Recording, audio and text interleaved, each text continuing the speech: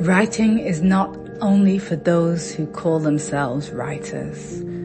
You write when you need to. You write it down because everything has the dazzling potential to teach, heal, become work, become art. Because what meets you on the page will almost certainly surprise you. Because you will find new ways. There are always new ways. Because in writing, we can imagine, transform, invent incredible and never-ending alternatives, dream things up. Because here, you ensure that nothing will ever really be lost. And if the words fall, they will reach out onto better places. And when the words fall, they will divide and land on someone who needs them even more than you.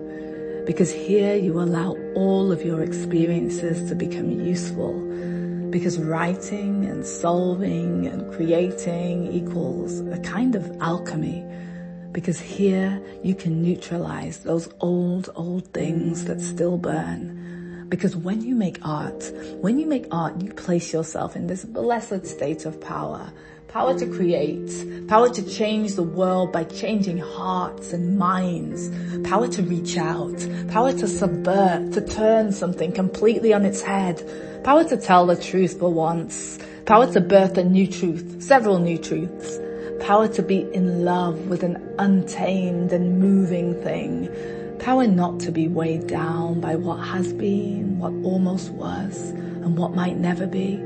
Because when you write, when you create, you awaken the deep, all-knowing power, the creator, the ever-present narrator, power to change shape, power to shift, power to draw out what you didn't even know was in the way, power to become, power to keep on becoming and never ever stop.